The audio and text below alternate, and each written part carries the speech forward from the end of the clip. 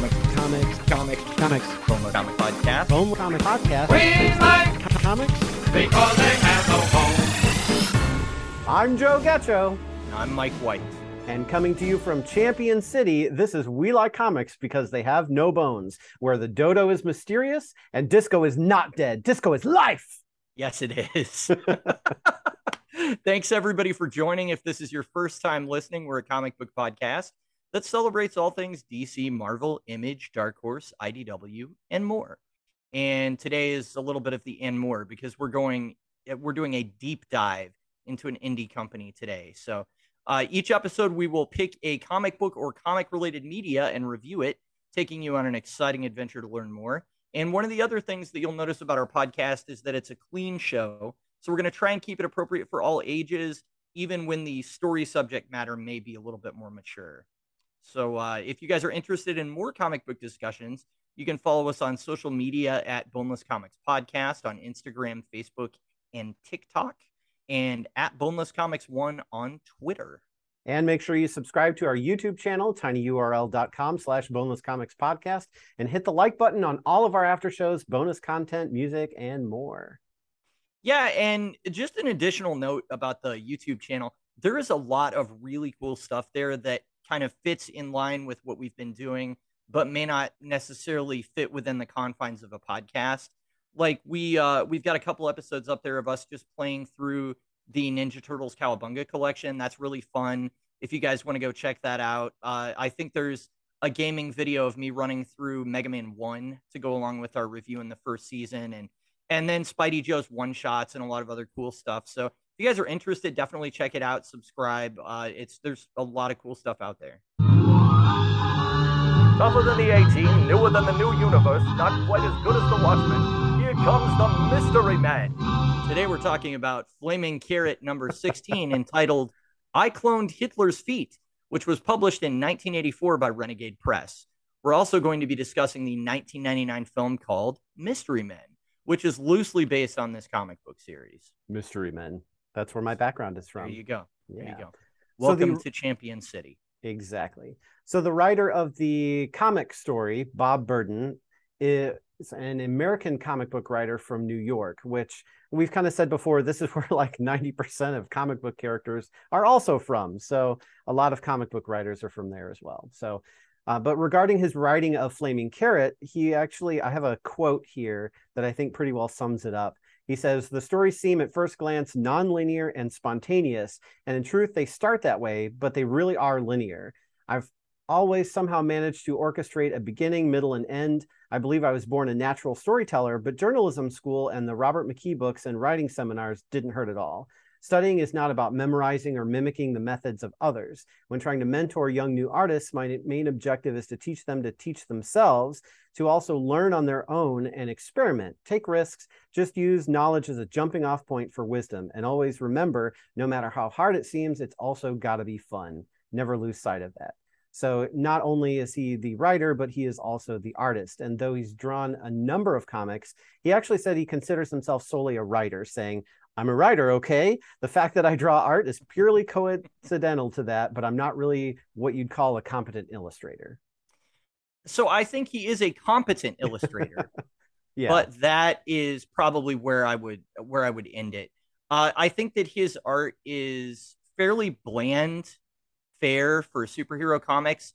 The layouts and just even down to like the phrasing of some of the dialogue, but the way the panels are laid out really remind me of Golden Age comics, like early Superman, early Shazam. And that seems intentional because it seems like it's kind of a send up of that type of thing. There's a lot of the narration of like, and then they walked into the room and, that kind of thing that we don't see so much in comics these days. But I do think that he's really good as a character designer because I really like the design of Screwball. I think Jumpin' Jehoshaphat was another character that he has like giant springs on his boots that bounce him everywhere. And I really thought that both of those designs were very creative, at least. So I think he has a good handle on that, but it's really all in service of the comedy of the book. So it's also a black and white book, which I don't know if that turns anybody off, but I'm assuming because this was pretty much self-published. He probably didn't have a colorist.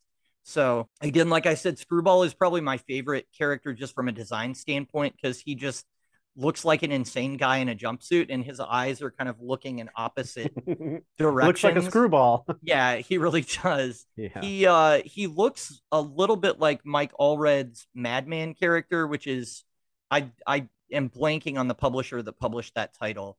But he's somebody that's done a lot of work at the Big Two as well. And Madman, I would argue, might be influenced by that design a little bit. I don't know that for sure, but it looks similar.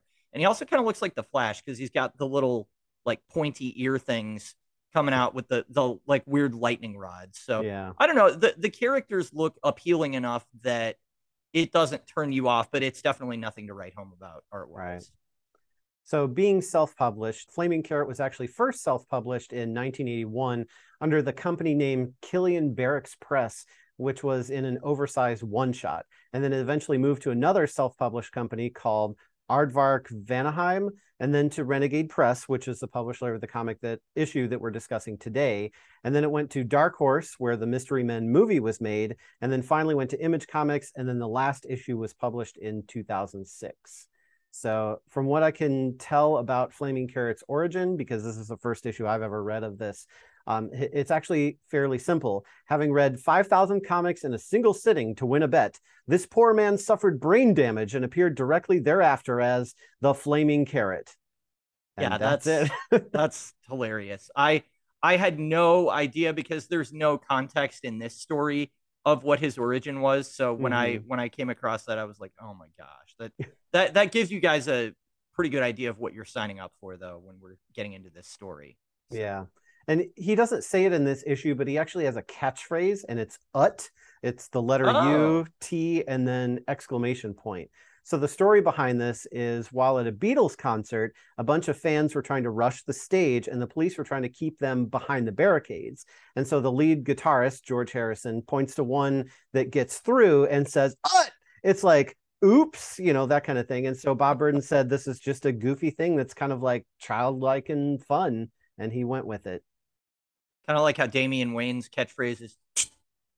That's basically his catchphrase. That's what he does. He gets annoyed and he goes, and all right.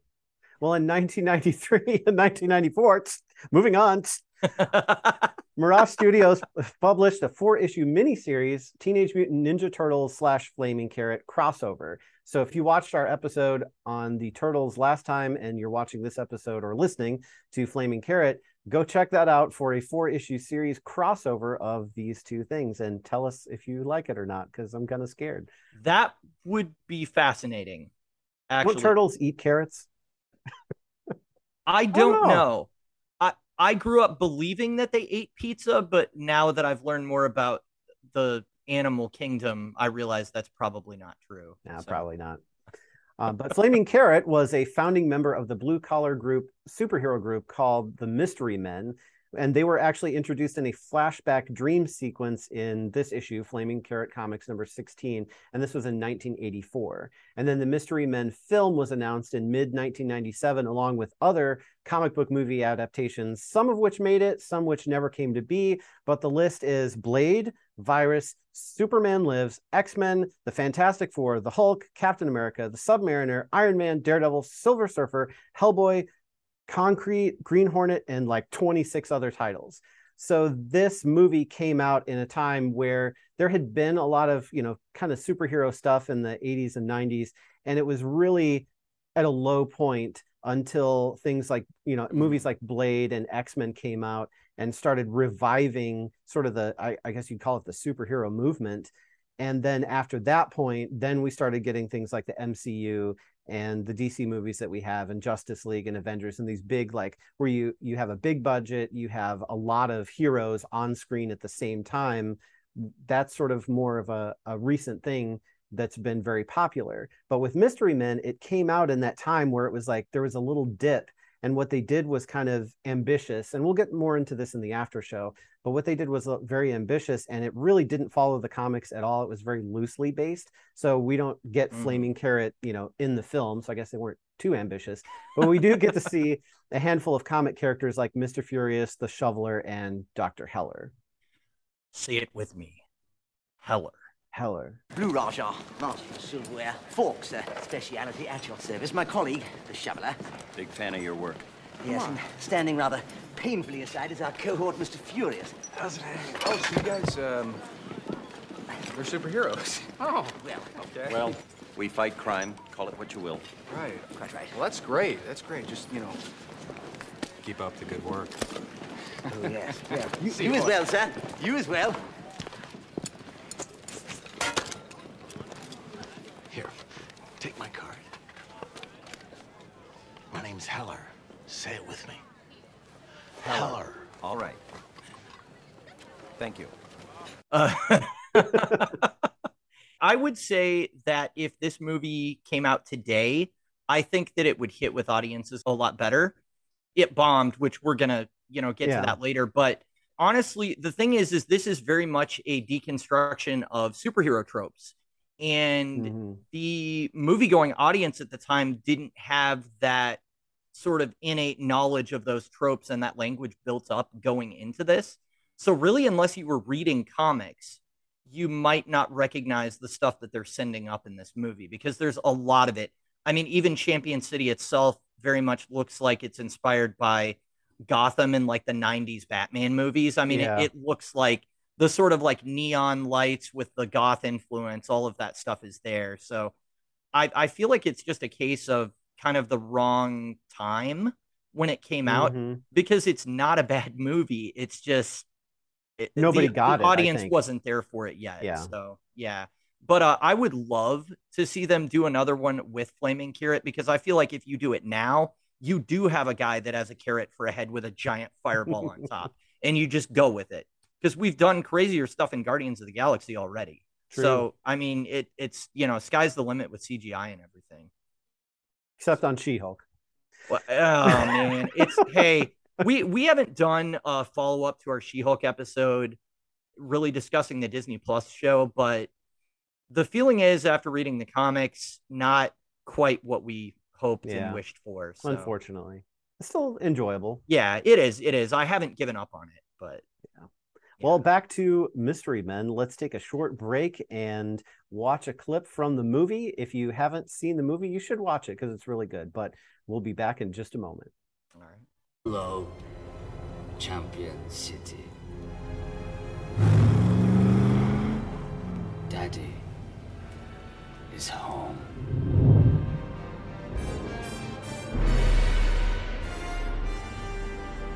Well, maybe if you didn't smack me in the face with a shovel every time we went out, All right. you'd have some more wins to brag about. I'm sorry about that. I just have a tendency to lose my concentration when I've got a salad fork stuck in my rear end. Oh, I get it. So your shovel in his face is my fault. Is You that threw it? a spoon at the guy, Jeff. Yeah, what was up with that? Frightfully embarrassed about that. I thought it was a fork. You're the master of cutlery. You can't throw a knife sometimes No, I when someone's trying can't. to kill me? You can't use a rake sometimes? No, I'm the shoveler. Well, I'm the Blue Raja. I'm not Stab Man. I'm not Knifey Boy. I'm the Blue Raja. You know, that's another thing. What? I mean, you could get a little bit of blue in the uniform somewhere. I mean, Really? you got green, there's like a little flowery thing happening, but there's like everything but. Doesn't make a lot of sense. All right, we're back. My name is Mike White, and I do not like feet.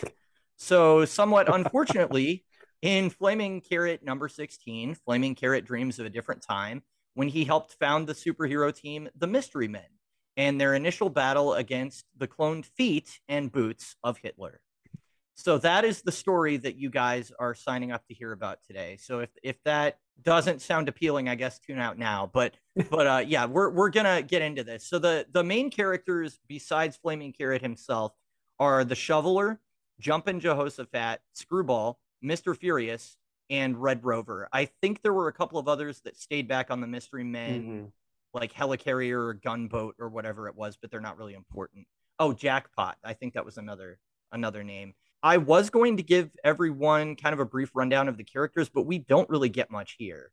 So we can give like just a basic, so the Shoveler, he's a guy who fights with a shovel. You have Jumpin' Jehoshaphat who jumps everywhere. Screwball, we talked about, he's crazy, has crazy eyes. He does have like a wire bomb, right? Like he throws a bomb that shoots out all these wires to trap enemies or something. Yeah, that's they have the some only weird gadgets. superhero thing we see him do. Yeah. Mr. Furious is extremely angry, and he can't control his temper. He and and the becomes shoveler, bulletproof. yeah, and he is apparently bulletproof, which I was like, why didn't they That do would that have in been the great. movie? That would have been great. Yeah. So he is bulletproof in the comic book, but not in the movie, unfortunately. But I actually love the art for him because his face looks so tense and there's so many veins popping out. It looks like he's about to blow a capillary at all times, and he's just like, "Let's fight the bad guys!" And Yeah. I mean, just as ridiculous as Ben Stiller's performance is in the movie, the drawing of him is even more so. So he was fun to see for sure. And I don't really remember what Red Rover's deal is. I don't think that character was in the story even. They were on the cover. He was on the boat or the gunboat, I believe. But one thing I did notice about all of them is that they seem to be running around with guns. So they're all just shooting the bad guys all the time. And that seems to be totally fine. Well, in this issue in particular, though, they're not really shooting people. They're shooting bad boots. Yeah, so that's true. Maybe that's true. okay. I haven't really read any other issues to know if they actually shoot people. But I mean, if they use guns, then probably. But they also make a comment like you have to use a shotgun or a 45. You can't use a 22 or anything because it won't damage the boots. Like these are like really hardy boots. Yeah. Yeah. If you guys can imagine, it's basically a one of the black jack boots from like the Nazi uniforms with a swastika on the side, and then there is a foot inside of it, and these are just running around independently kicking people. Apparently they slaughtered an entire shopping mall full of people. I'm not sure how they did that just as feet. I guess they kicked them to death. Yeah. I don't know. but those are our villains for this. Although there is kind of a framing device for the story, which I guess we can get into a little bit.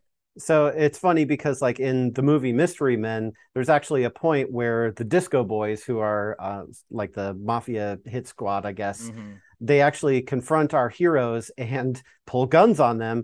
And so the heroes try to like make fun of them like, well, that's it. That's your power. You have guns. Couldn't you have been more creative than that? And Blue Raja is like, well, pardon the impertinence, Governor, but what does a pistol have to do with disco? And they're just like trying to make fun of them. And then, of course, they get beat up. And if you're going to beat me with a chain, you could at least make it a gold chain. Yeah. And so I was thinking of that when I was reading this comic. I was like, oh, you couldn't have been more original and creative and you're just going to use guns. But they have some crazy gadgets like Flaming Carrot pulls out a sock out of his utility belt, and it's like a giant man-sized sock because he actually uses it to subdue someone, and there's some weird stuff that they use. Yeah, I mean, he did that, and then his distraction tactic a couple seconds later is he's like, look, a tiny bee's head, and he's just holding his fingers together like this. And the guy looks at it and he's like, what? And then Flaming Carrot smacks him in the back of the head. I'm like, what is happening here? This is weird. Yeah. So I will say that most of the gags landed for me, though. This was, while it looked low budget, it was definitely funny. And there were a few things throughout where I was like, oh, he's kind of satirizing this thing in comics.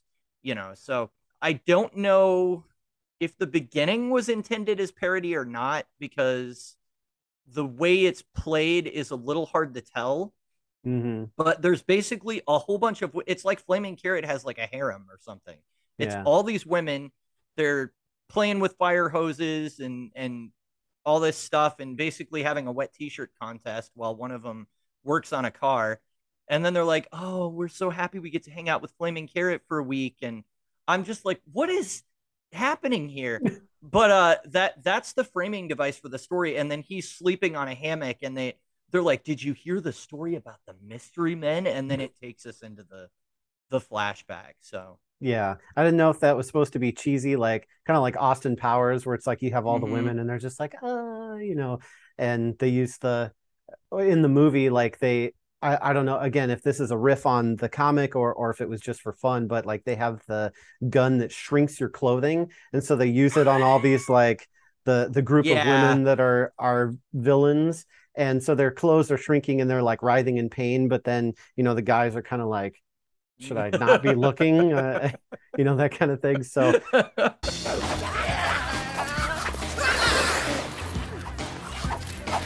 Shrink him.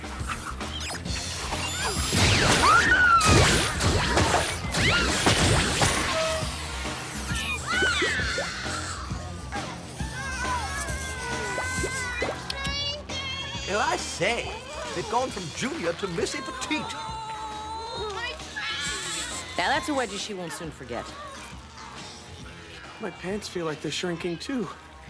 it's for humor, definitely, in the movie, and hopefully in the comic it's again, it was a different time period, but also I think it's just supposed to be funny. It's like this guy with a giant carrot for a head got a bunch of women who are groupies, and That's what women want, I guess. so. I wondered, and I'm probably giving Bob Burden too much credit, but there was definitely a movement in the late 80s, early 90s to sort of a like sexploitation type thing in art, where all of the female characters were drawn super busty, super revealing clothing. Even books like Fantastic Four, where we've got Sue Storm, who's a mother, for crying out loud, and and a wife, and all of these things, and sort of a respected member of the community. She's got like all these cutouts on her Fantastic Four outfit. And I mean, it was very much something they were doing at this time in comics. I wondered if maybe that was intended to be, because they go so far with it that, the one woman sticks the hose down her shirt and is like shooting water out the other side. And I'm like, okay, this is ridiculous. And they also have like nothing to offer the story. Like there's no point to that. So if I wanted to give Burden more credit, I could say maybe that was done intentionally to sort of critique what was happening in comics at the time. And they're being goofy, and that's why she's dumping the water, because they're just being silly. Just for comedic value. because it was so over the top as to be noticeable. So I feel like, I don't know. I mean, you've got people like Jim Lee and Rob Liefeld, who were really just coming to prominence in this era, and they drew very sexy women with very unrealistic proportions. That was just what they did. Now, Lee mastered anatomy much better as he moved on, and so he's become a much more realistic artist, I would say. Liefeld has kind of stayed in the same zone, and he found his niche, and that's what he does, basically. But I could see Burden looking at that and being like, what these guys are doing is ridiculous. And so maybe it's a critique of it. Again, I'm probably giving him too much credit, but well, besides the art, the dialogue that's in this seems to be like kind of broken English at times. Like sometimes certain words are missing. You can still like read and understand it, but it almost seemed to me like, was there just not enough room in the speech bubbles on the page? Like if he's self-publishing this, then maybe like spaces at a premium, so he's trying to cut the words down and just cut out words, so he abbreviated it. Is that something that of that's common, or does it? It was not something that super stood out to me, and I mostly noticed it with Flaming Carrot himself. There are a few other instances where I think Screwball would say something that was kind of truncated a little bit, but it's mostly Flaming Carrot, and I almost wondered, especially because they bring up Watchmen by name on the cover when they're like, they're not as great as the Watchmen or whatever. I wondered if maybe he was supposed to be kind of a parody of Rorschach, because Rorschach will basically omit all unnecessary words in his sentences. So he's kind of a gruff detective type, and there's a funny line from Watchmen where they find some blood on the ground, and Night Owl is like, what is this, bean juice? And Rorschach goes, human bean juice. And that's his line, but that's kind of his personality. And it came across to me that Flaming Carrot was kind of supposed to be that gruff kind of like no nonsense superhero. So maybe that's just how he speaks. I'm not sure. It could be. I mean, ut is pretty abbreviated as well. It is not really a phrase for a catchphrase. Yeah, so he would kind of be speaking in broken English, but it was enough for you to get what he was communicating. So I feel like that was intentional. I didn't notice it so much with the other characters. Okay. I don't know. Or like the villains later, they have their own tropes, like they're chanting "all for evil." Oh my gosh! Just like, wow. I wish that we had written down all the names of the villains, because like every one of them was hilarious. There was a lot of them. There was the melon guy, Melon Master. So like some guy tries to run away. He's like, this is too much for me. I'm getting out of here. The guy literally shoots a melon at him and conks him on the head. It reminded me of the guy in Austin Powers who threw shoes at people. Like the guy takes his shoe off and he whips it at Austin and hits him in the head, and he's like, that really, really hurt. Ow. idea,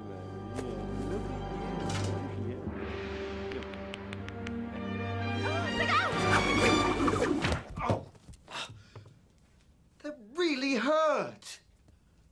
I'm gonna have a lump there, you idiot. Who throws a shoe? Honestly. It's definitely a very slapsticky, like comedy tone, you know, where there's stuff like that. I mean, half the villains are the reason we get such a name like dump of villains is because they're all at a barbecue, actually. So the villainous super barbecue. villainous barbecue. Yeah. Super villains got to eat. So they're kind of off there. I think the way they cut away to it is Flaming Carrot says something like, I wonder where the mastermind is, and then it's like later at the villain's barbecue, and that was the scene change. So but the big villain in this is Zurb the Cloner, I guess, who's he does what his name says. He clones things. So he cloned it. It explains that what he scraped DNA off the inside of a boot that they found in 1945 and used it to clone Hitler's feet. I would say that his name is on the nose, but since he's cloning feet, I guess his name is on the feet. I don't know, man. He's got a foot thing. He was kind of creepy to me. I don't do anything to do with feet. I just love these feet. I just love to caress these feet. Like Frieza and Dragon Ball. Yeah. Well, his monologue is like, these are beautiful. They're beautiful feet. They're obedient. They're so evil. Or I don't know if he rubbed his hands together. That was my dramatic affectation there. So did he rub his feet together? Yeah. I don't know. There was another guy with him called like Baron Rumpus, and I don't even know what his deal was. I was waiting to see if he had like a large rear end or something. Like I think the joke was that he was just always sitting. Like he just never got up out of his chair. I think that's what the joke was. It was just all for that simple gag. But yeah, it's a lot of the names are funny, and they feel like kind of a callback to old comics where, you know, the power or the name is just what the guy does. Well, I mean, even a lot of them that have stood the test of time, like Iron Man is a man in armor. Superman is a man with superpowers. It's Batman literally dresses up as a bat. It's, you know, so they just kind of riffed on that, but picked really ridiculous subjects like melons. I mean, why not? It's not lethal, but it certainly probably gave him a bruise. So I did think it was interesting, mainly because I don't know how they stayed out of copyright trouble, that there were a lot of just call outs of other superhero groups from Marvel and DC. And I mean, they don't go to any lengths to hide it at all. Burton didn't. I mean, maybe his comic had such low circulation that it just went under the radar. So it was like, you know, whatever, we don't care what this guy that's selling 15 copies of Flaming Carrot is doing, you know. But they say that like they're the Millstone heroes that couldn't make it in the Justice League and the Avengers at the beginning. And then they mention the women mention Gold Key Comics and Charlton Comics, which Gold Key is the original license holder for making Star Trek comics, which they did some really like bad stuff in the beginning. I mean, I read a trade that I rented from the library, borrowed from the library. You don't rent from the library. What am I saying? When I was a kid, actually, and TNG was still airing, and there were some Next Generation comics, and there's literally an issue where Santa Claus beams on board the Enterprise and starts giving presents to the crew. Also, everyone is ripped. Like Data has huge muscles. Geordi has huge muscles. I'm like, what happened to everybody on the Enterprise in this? And the original series stuff was equally kind of weird, but also they put out some stuff where it was literally like stills from the show that they would add dialogue bubbles to like make an wow. original story. So that was really odd and just not yeah, not a lot of effort put in there. So it was interesting to see Gold Key brought up though, because it brought back those memories. And then Charlton Comics was the other company that they mentioned, which that was relevant because in the 80s, probably right around the time this comic was published, DC bought them. And so they had several popular, well-established characters. The one that everybody's going to know right now is Peacemaker, came from Charlton Comics. But also Blue Beetle, The Question, and Captain Atom were all originally Charlton Comics characters. Oh, and so when Alan Moore wrote Watchmen, he wanted to use those characters in his Watchmen story, but DC wouldn't let him. So all of his characters are takeoffs on one of those. Like the comedian is Peacemaker. Night Owl is actually Blue Beetle. The Question is Rorschach. Captain Atom is Dr. Manhattan. They all have like a direct analog to something that was in Charlton. So interesting. That was kind of cool that they brought that up. And then the Baxter Building even is mentioned by name. The Fantastic Four's headquarters and Spider-Man. Yeah. They're like, can we call any other heroes? And they're like, no, the Baxter Building got attacked and Spider-Man was attacked by a giant cephalopod or something. And I'm like, what? So yeah, that's interesting. I didn't catch the references to the comics, and I've never really been into Watchmen, so that all just sort of flew over my head. But that's interesting what you said about the DC characters, and then also like him, making an analog to each one in Watchmen. Yeah. That's kind of interesting. I don't really know most of those characters that well, but at least know sort of what they do. But I guess I never made that connection before, so.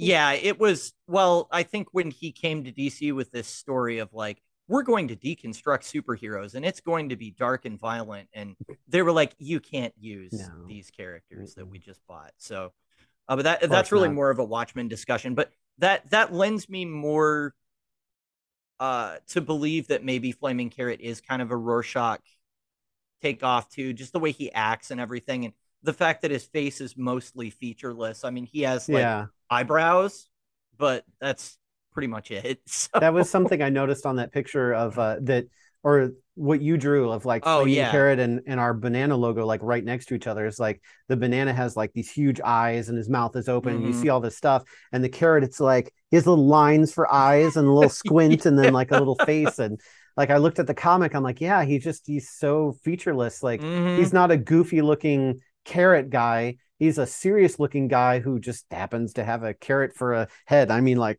giant carrot. Like, yeah, it's the length of his entire body. I mean, it's insanely.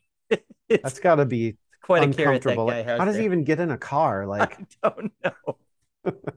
Maybe he just runs everywhere. I don't know. Maybe the flames from the top of the carrot like propel him or something. Yeah, I was waiting to see like, does he use his flames for anything, or does he use his carrot head to like, hit people with or something? But he just seems like if you forget that he has a carrot for a head, he's just like a regular, guy just shooting a gun. It's kind of hard to forget that though.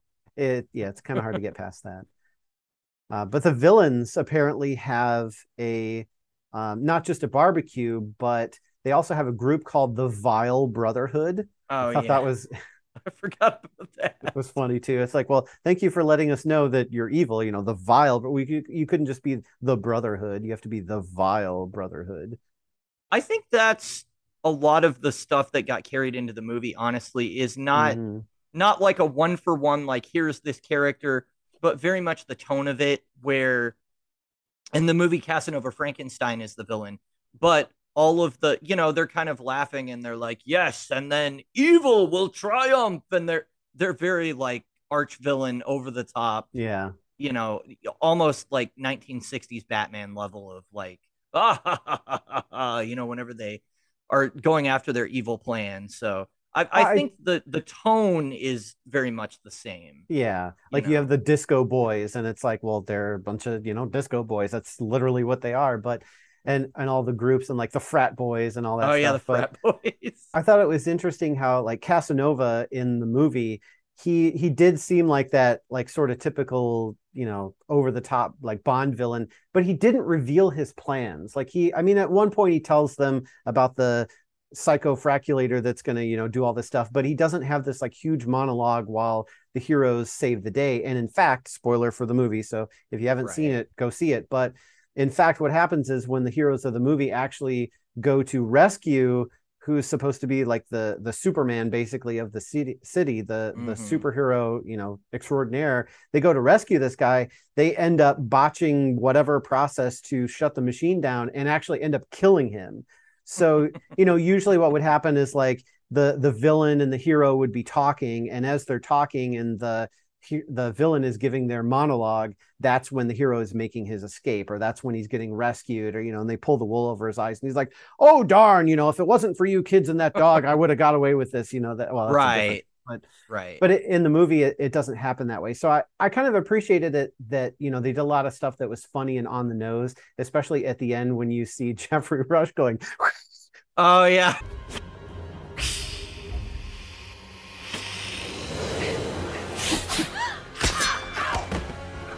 It was awesome, but and silly, but at the same time, like, he was actually a good villain. Like, he really didn't reveal all his plans. He didn't put all his eggs in one basket, like, and he really didn't take these this group of ragtag idiots very seriously, didn't perceive them as a threat, and that was really where his downfall was. But at the same time, I mean, I wouldn't have seen them as a threat either. I don't blame him in this case. Guy coming in with a shovel and a guy that gets really angry and a guy that throws cutlery. And it's like, oh yeah, I'm real worried about you guys. We have guns. What do you got? Yeah, I guess the villains in the comic do kind of put all their eggs in one basket, because they're like, darn, we've been foiled whenever all the feet get shot to death.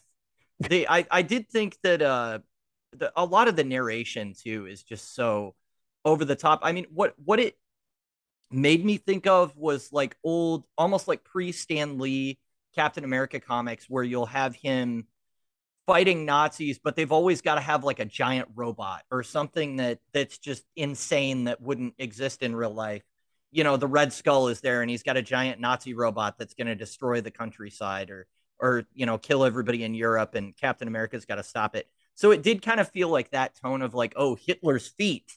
It was just a little bit more ridiculous than what would actually happen in those old comics. So I did kind of appreciate those callbacks to that era. And this felt like,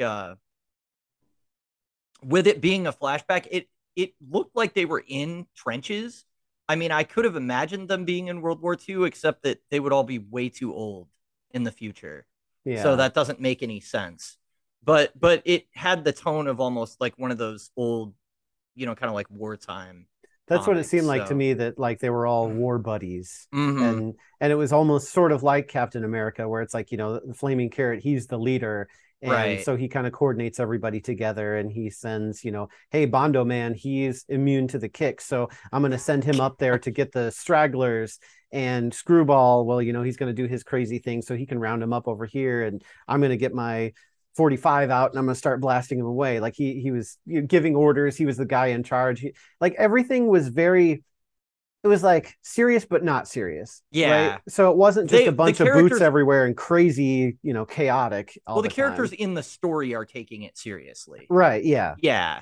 So but I had to look up what Bondo was. Did you know what that was before? I was thinking about that, and I was like, oh, Bondo Man, he's like indestructible, right? Or, well, maybe not indestructible, but it's like he's very thick. And at first I thought it was super glue, but then I was like, no, isn't it like that stuff that you fill in and it like hardens? Yeah. I don't know if just having, older parents or just something I had heard. I don't know where I heard that from, but I was like, oh yeah, Bondo. Okay. Cool. Yeah. I had Man. To look up that. I guess it's some kind of all-purpose putty that dries really quickly and becomes very hard. So there's just a guy made of that.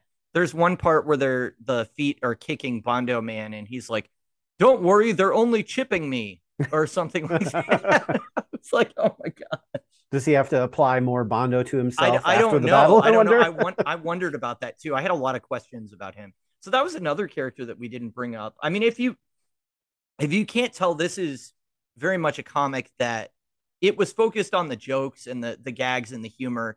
And there is a narrative and not really character development, but I don't know that character development really mattered in this because it's really only got to sustain itself for like 20 pages. And then there was some kind of weird backup story that we're not going to cover here. But yeah, I mean, it was pretty short, all in all, but it was definitely entertaining. So yeah, it was interesting to kind of see the take on, you know, the craziness and zaniness, but you know, like you, I think you put it very aptly, like the characters all take it seriously. So like what's happening in the story it matters, but it's also ridiculous at the same time.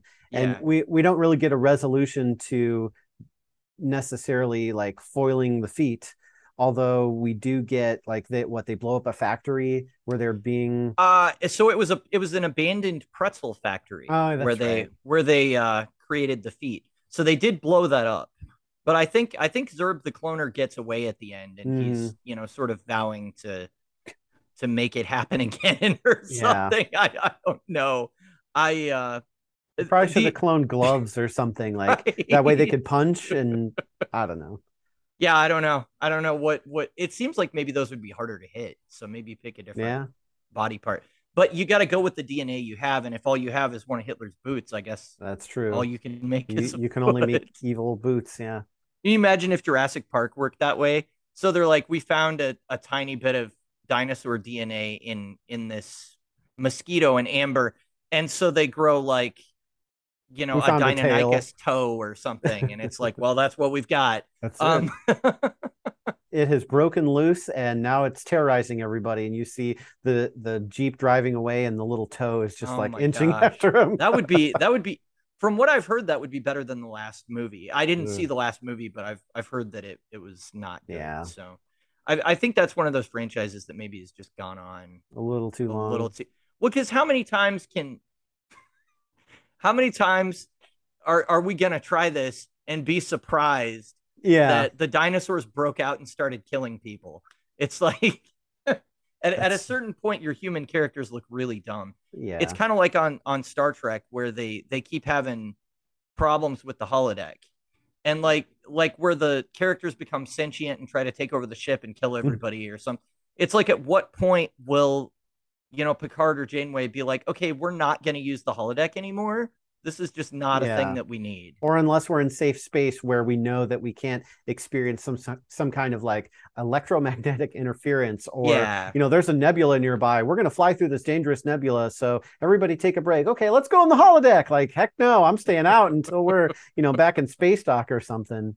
The only other thing I really had to discuss was the narration was very deadly serious. Like you should be concerned about this. And I don't know, the line that stuck out to me was 1,000 screams of dying feet as chemicals ignite and foul smoke billows. I bet you like that part. That was just, you know, kind of, but it was kind of gross too. Oh yeah. I don't know.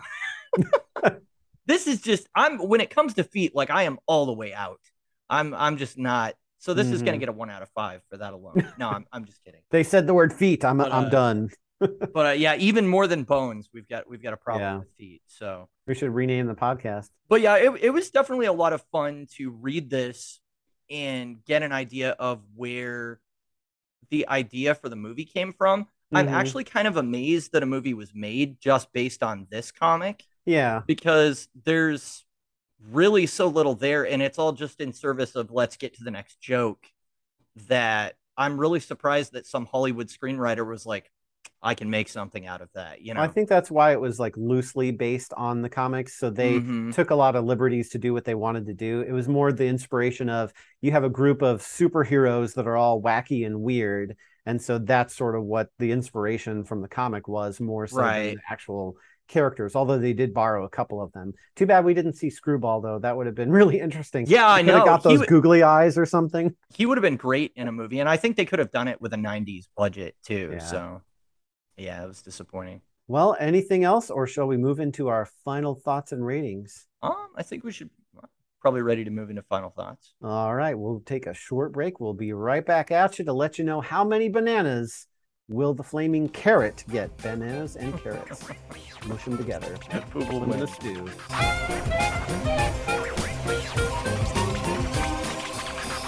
Hey, welcome back, everybody. I think we're ready to move into final thoughts. This is a one shot, so I think we've, surprisingly already kind of got to the point where we're done really discussing the finer points of the story. I'm having a hard time rating it off the top because we haven't rated a straight up comedy before.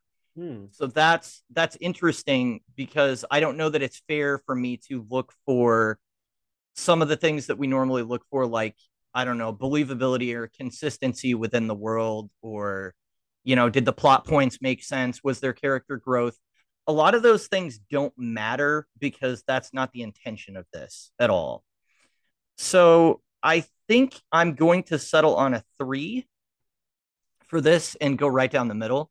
It was good. It was definitely entertaining. I'm definitely glad that I read it. It does not really leave me wanting to come back for more, though, necessarily. And yeah, I mean, it's just, there's not a whole lot there.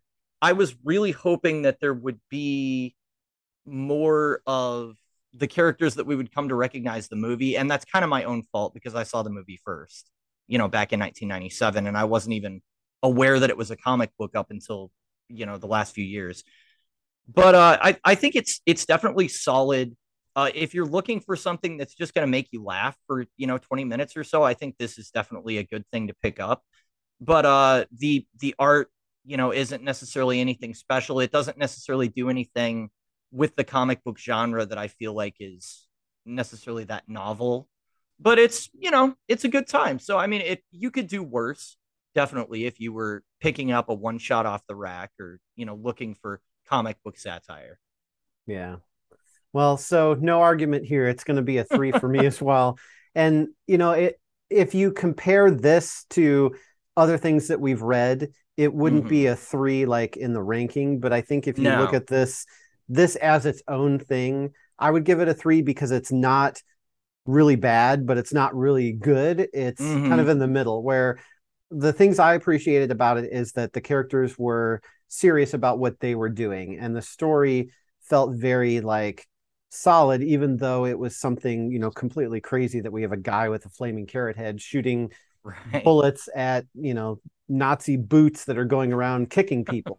it's wacky and it's crazy, but there's still some logic and organization to it. And that's what I was saying before, like, it's not completely chaotic. It's not just goofy for the sake of being goofy and ridiculous things happen. And like he shoots bullets and the birds pick them up and take them away, or, something completely crazy. And you're just like, why did that happen? Oh, I don't know. And then you move on. Like, they actually had a cloner guy and they actually explained where the boots came from. So even though it was not believable that would actually happen, it's still, grounded in the world that was set up in there. Yeah. So, I mean, but Bob did, I guess, at least the bare minimum to justify what was going on, Yeah. So, I mean, just having that in there a little bit made it more enjoyable for me. I think if this was like totally just slapstick, like ridiculousness that didn't make any sense, I would rate it lower. But I think because it's got enough that it's solid enough, but it's still not that like fantastical or I want to see what the carrot does next, middle of the road, 3 out of 5, I think sounds about right. Yeah, I thought about going lower, but then I was just like, I didn't hate it though. Yeah. I actually enjoyed it. And I mean, it was short enough that I could breeze through it twice for the podcast to really make sure that I knew it well. And it definitely wasn't offensive at all or anything that I was like, I'm sorry I read that. I mean, it was entertaining for the, 10, 15 minutes it lasted or whatever. So, it was fun. If you're looking for something fun and zany, definitely check it out. Especially if you go back to the 1980s, realize that, it's a different time period and things are going to sound a little bit different, but that could give him, some additional character that maybe he doesn't have in the later runs. I don't know. Haven't read them, but that's what we think of Flaming Carrot. Yeah. Everybody, thank you so much for tuning in today to our thoughts on Flaming Carrot number 16 and the Mystery Men. If you have thoughts that you would like to share, go ahead and go to social media at Boneless Comics Podcast on Instagram, Facebook, and TikTok, and Boneless Comics 1 on Twitter. And wherever you post, be sure to use our hashtag Boneless Comics Podcast. That way we'll be sure to see it. And we'd really like to get some dialogue going. I would love for you guys to, maybe read this issue. Tell me what you thought. Are there references to other comic book things that maybe we didn't pick up on, or is it a send up of a specific issue of Captain America? That's stuff that we don't know. So Yeah. it'd be really cool to engage with some people about that. Absolutely. And we're going to have our after show on YouTube. That's going to have really the bulk of our discussion on Mystery Men. We both had, seen it when it came out in 1999, but we also have rewatched it recently just to sort of refresh on it. So you'll kind of get a fresh and nostalgic take on the movie in our after show. Our YouTube channel, tinyurl.com/Boneless Comics Podcast. Make sure to check it out, like the video, and subscribe. So make sure to tune in next time for Fantastic Four Solve Everything by Jonathan Hickman. And spoilers, I love the Fantastic Four, so this is probably going to be a fun one. Yep. Stay tuned. Thanks. We like Comics? because they have no bone.